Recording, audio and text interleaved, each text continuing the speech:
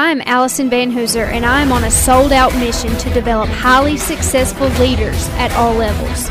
In the 15 years I've been working throughout the food, financial, retail industries, and politics, I have become deeply aware of the powerful effects of leadership. In each episode, you will get strategies and actions you can use immediately in order to change you, your team, and your business. The question is, will you choose to own it? Will you put your stake in the ground and decide to do something with what you've learned today?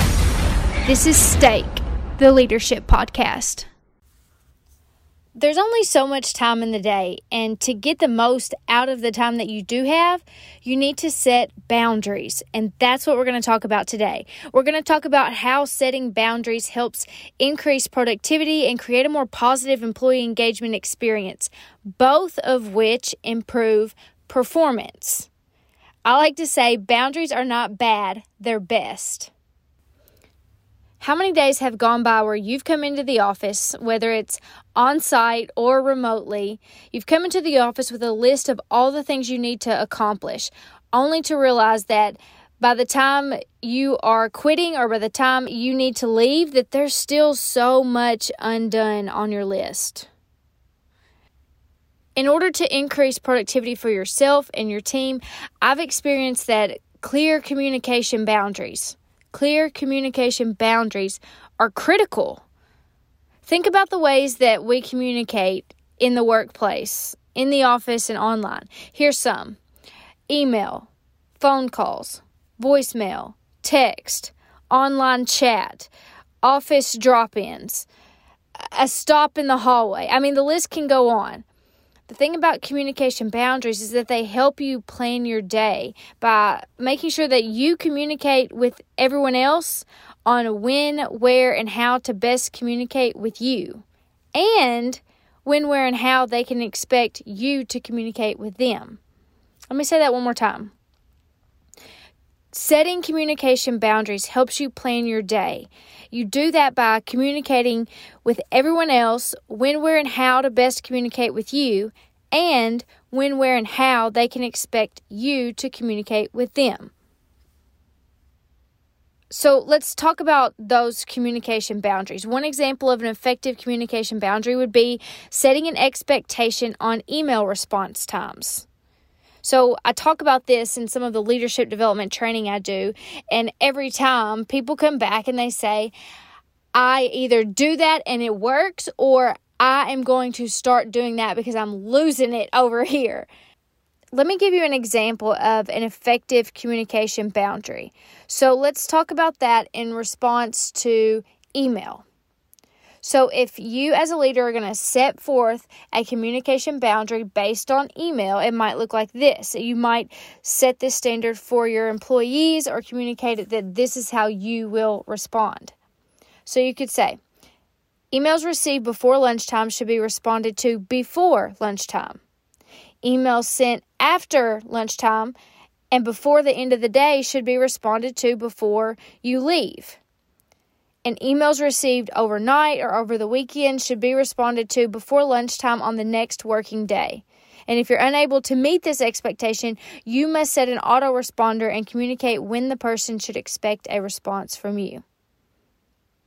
That's just one example. What we know is that creating a boundary in this way allows the sender to not feel like they have to constantly be checking their email, which will allow them to focus more on the task at hand, uninterrupted, therefore increasing productivity.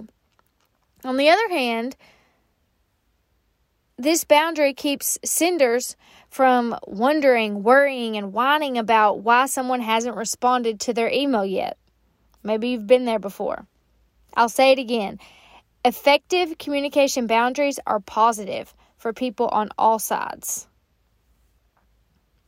Now, I've seen boundaries that backfire. It happens too many times, and oftentimes this happens when a person sets a boundary with only their best interest in mind. So hear me carefully in what I'm about to say. Let me give you an example of what this could look like. Let's continue with the idea of setting boundaries around email. I'm going to sort of role play for a second. Follow me. So let's say Anna leads a team. Anna goes on vacation and sets an autoresponder that she's out of the office for the week and adds an emergency contact if needed. Most of us have seen those types of responses. While she's on vacation, Anna's team continues to email her as normal, as different needs or different information comes up in order to help them manage their own productivity and effectiveness. The team knows that Anna is on vacation, and they all assume that she will just check and respond to her email once she returns to work. However, while Anna's on vacation, she continues checking her email. She feels like she needs to respond. So Anna becomes frustrated by all the emails she continues to get, and she chooses to set a boundary. And the boundary she sets ends up backfiring on her. Anna sends a sharp email to the entire team stating that they should not email her while she's on vacation. So after reading the email, what happens is the entire team that she sent that email to now has a very bad taste in their mouth for Anna. So tensions begin to rise. Drama begins, all while she's away. So when Anna returns to work post-vacation, she has so much more than just emails that she has to deal with. So let's think about that. Maybe you've dealt with a such situation like that. Anna's boundaries backfired. Why? So first, Anna didn't communicate with her team how she preferred to be or not to be contacted on vacation. She simply set an autoresponder that said that she was out of the office, so her team continued to email her regular communication. Anna assumed the autoresponder was enough to communicate her expectation. Anna's team assumed Anna's autoresponder was set so she could stop checking emails until she returned to work. There we have it. Different expectations, not clearly communicated, all which led to issues. Secondly, when you think about setting boundaries, effective boundaries, the ones that will increase productivity, they must benefit both parties. Anna didn't seem to consider why her team may be emailing her while she was on vacation. They were simply making sure that they didn't leave anything undone and were able to move on to their next task. So Anna, suddenly setting that boundary that no one was allowed to email her while she was out of the office, that to her team seemed really rude and selfish. The thing is, people don't want rude, selfish leaders. They want selfless leaders. You can be selfless. You can be a selfless leader and avoid backfiring boundaries when you make sure that the boundaries you set, they benefit people on all sides. And equally as important, when they're communicated early and fully.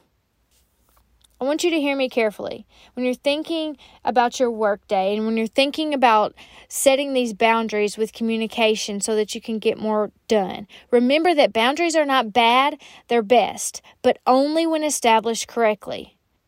So as a leader, put your stake in the ground on this. What boundaries around communication can you begin discussing with your team so that everyone's productivity and workplace experience is positively affected?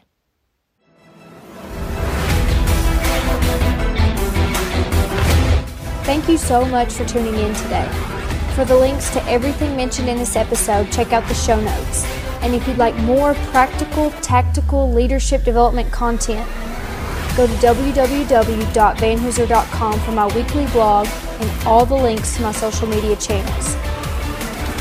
And if it makes sense to start improving the leadership skills of your managers and supervisors, let's talk about training options for your team. Email me at allison@vanhooser.com.